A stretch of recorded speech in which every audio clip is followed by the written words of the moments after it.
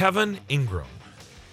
Kevin, in the first hour, we had Bronson Arroyo of your former Reds. Spent a long time with the Reds. 17 years in the big leagues. Now he's a musician. He's got his own band. Yeah, he's had his own band for a long time. Like he played when he was in the big leagues.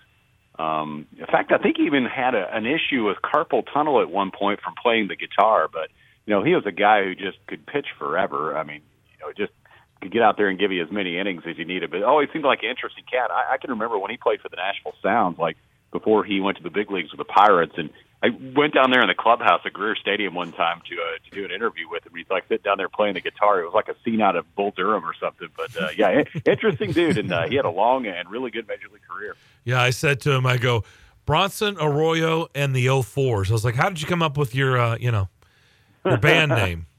I was like, it sounds like the same group that put together the McFarland Show put together your band name. It's from the World Series win for the Red Sox, right? Yeah. It's kind of if you followed his career. I mean, it's the 04s. I mean, yeah, okay, got it. That's when you won a World Series. So it was cool. It was cool catching up. I thought it would be like the 2010s or something for the division championship we won at the Reds. Yeah, I don't think so. Well, really, was that the last time the Reds won a division? Well, they won it in 2012. Was that with Dusty? Yeah, of course. Yeah, one of the Reds' best managers who, of course, they decided to get rid of, and then he went on to go to the World Series a few more times and win it last year. But, yeah, the same Dusty Baker. Yeah, not although I know a Reds fan, Ryan Porth, who argued with me for years and years that he was a trash manager. I was like, really? Huh. How's life without Dusty been? Brought that up quite often. They haven't won a whole lot since Dusty was there. I was a huge Dusty fan. I love Dusty Baker. He can come back and manage any time as far as I'm concerned. Yeah, so when he left Nashville to go to Chicago, I got him a going-away present. It was a Dusty Baker shirt. So you got a chance, Kevin, last night to call the LSU-Georgia game for SEC Radio. I know you've seen LSU. That, unfortunately, was the one stumble in the last 9 games for Vanderbilt. But what did you take in the LSU victory last night? Yeah, it wasn't the prettiest game in the whole world, and that's what you're going to get when you got teams 11 and 14 doing battle on Wednesday night in the SEC tournament. By the way, the crowd was fantastic last night. I've been to a lot of these tournaments and seen the Wednesday games lots of times, and that was one of the biggest crowds I've seen in there for that session. But, it was a grind-through part of the game, but LSU just made some big plays. Georgia came back from 12 down. They took the lead. And then really the turning point in the game, Adam Miller hit a 3 and got fouled with about 3 minutes left and turned it into a 4-point play. And LSU took the lead for good. They never trailed again after that. So that was a big spot in the game. And LSU just did enough. They had some guys that you wouldn't have expected have big games last night. Trey Hannibal had a double-double, and Sean Phillips also same thing. He'd had like 4 buckets all season. And, gosh, he had the game of his life out there last night. So LSU I'm sure they're feeling pretty good after the game they had last night and their first appearance of the season in the SEC tournament, and now a rematch with Vanderbilt tonight. And as you mentioned, the game 2 weeks ago down in Baton Rouge was Vanderbilt's only loss in the second half of SEC play, covering all of February and a couple games into March. So we'll see how it goes tonight. It seems like a house divided on – it depends on who you ask on really what Vanderbilt needs to do to punch their ticket into NCAA tournament. I've said here this entire week, like, this game tonight is irrelevant. I hate it. But they can gain no ground from beating LSU tonight. They just have to do it, right? They have to win. But what do you think? What are you hearing with the people, the circles that you're talking with? What do we think? I mean, is it beating Kentucky? Is it further? Like, where do you think Vanderbilt currently sits on the committee getting in that room on Sunday and putting them in the tournament? Yeah, I think there's still work to be done. But the whole thing to me doesn't make a whole lot of sense. And this is no knock on Mississippi State or Arkansas, but Vanderbilt finished 3 games ahead of those 2 teams in the standings at 11-7 versus 8-10, and beat them both head-to-head. And Mississippi State, about half an hour ago, was actually declared in the tournament after their win over Florida. And Arkansas, they've seen solidly in the tournament, and Vanderbilt's barely anywhere close to the bubble. I went back and looked at the non-conference records, and both those teams had some nice non-conference wins, but some of it just doesn't make a lot of sense, especially the net rankings. When you look at Vanderbilt in the low 80s and how some teams that have far less good-looking resumes have a lot higher net numbers. So, and a thing I always think is important to keep in mind and to remind people is that bracket projections are just that. They're projections. And I have all the respect in the world for what Joe Lunardi does. I know him a little bit. He's a great guy. And like Mike DeCourcy does one, and Jerry Palm, and lots of people do those projections, and they do a great job of it. It's very educated. It's scientific. They know what they're talking about.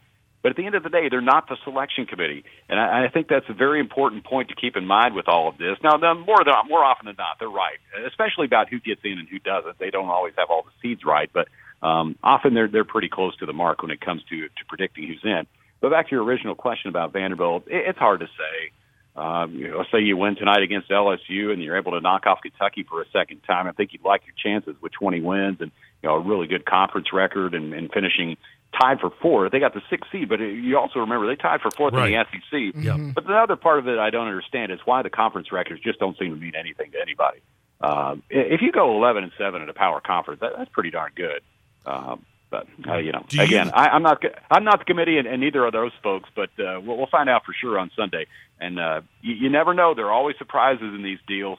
I always think of a few years back, 2019, when I was with Belmont. We went to a Selection Sunday party, sort of cautiously optimistic we might have a chance, but feeling like we were probably more likely to head to the NIT.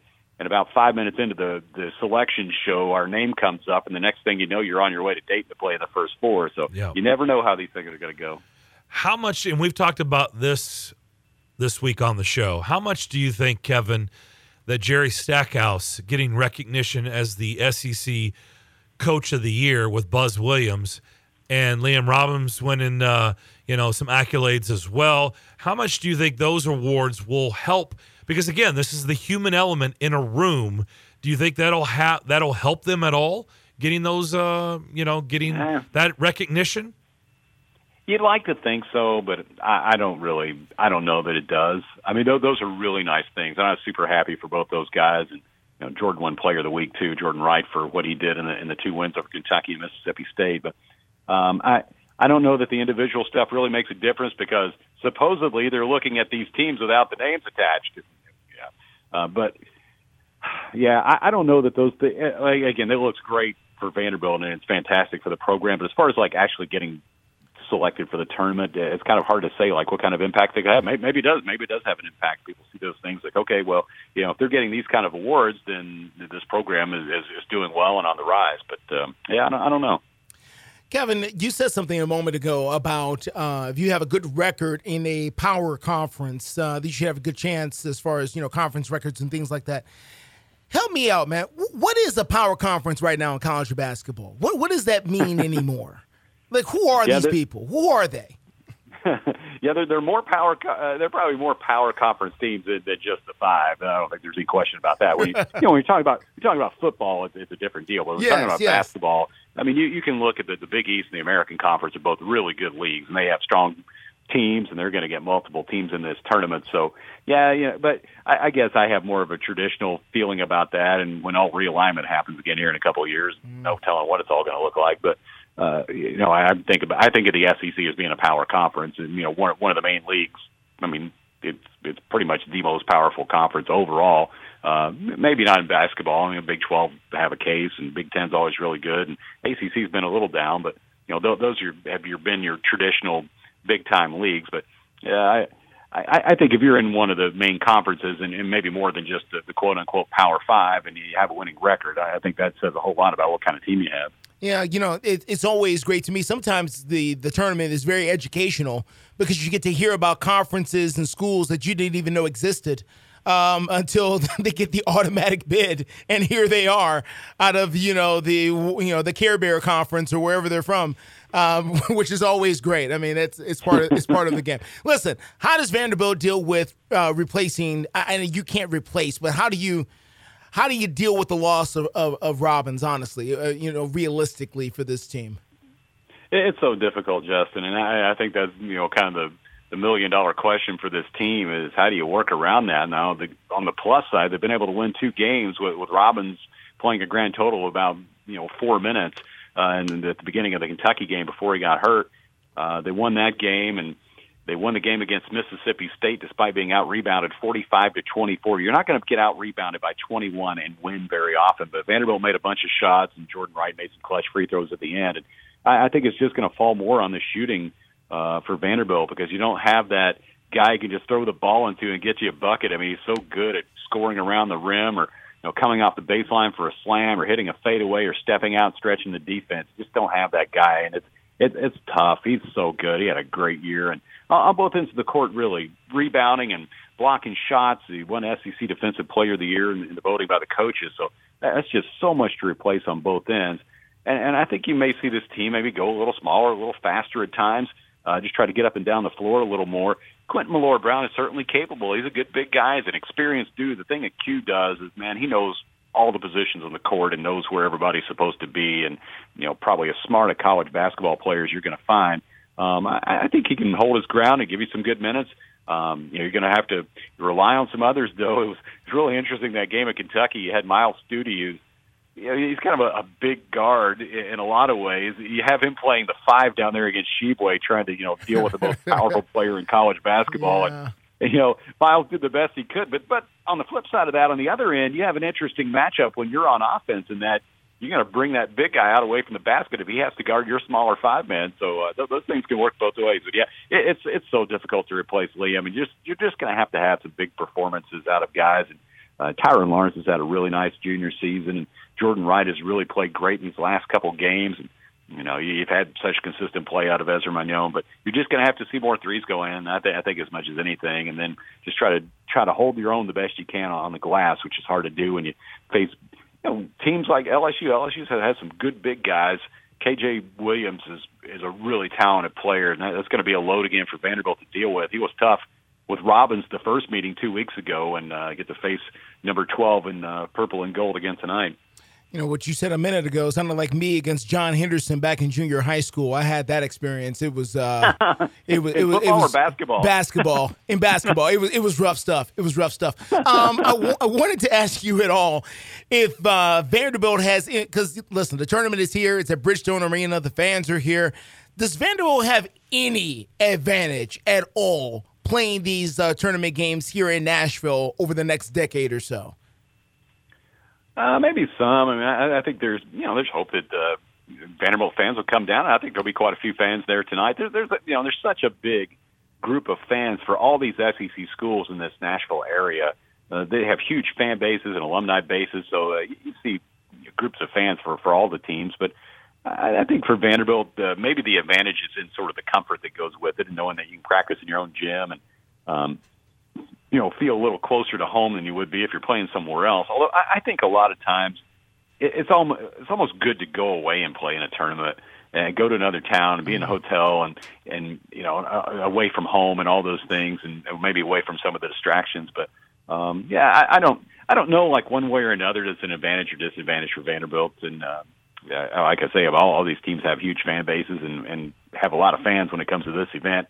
We know one particular team from the state to our north obviously has usually the most fans, and there were even some of that team's fans in the building last night. That's always crazy to me. They're like 2 days away from playing, and they already have a bunch of people here. Yeah, they don't mind making the drive at all. They are into it down I-65 for sure.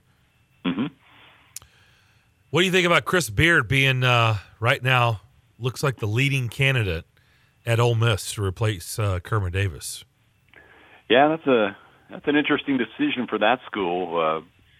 Whether he's charged with anything criminally or not, it's still a bad look from what happened while he was coach at Texas. But I'm sure there's a lot of discussion going on in Oxford and maybe elsewhere. People are considering hiring him, and we'll see if that gets done. All the best to Kermit Davis, by the way. I really like that guy. I've known him for quite a while. I know you guys have too, from the time when he was at Middle Tennessee, and just saw him not too long ago when they played here with Ole Miss. So I wish Kermit well. Whatever's next for him, hopefully, if he wants to coach again, he'll land on his feet, or if he wants to just take some time off and enjoy his family, that'll be great too for him.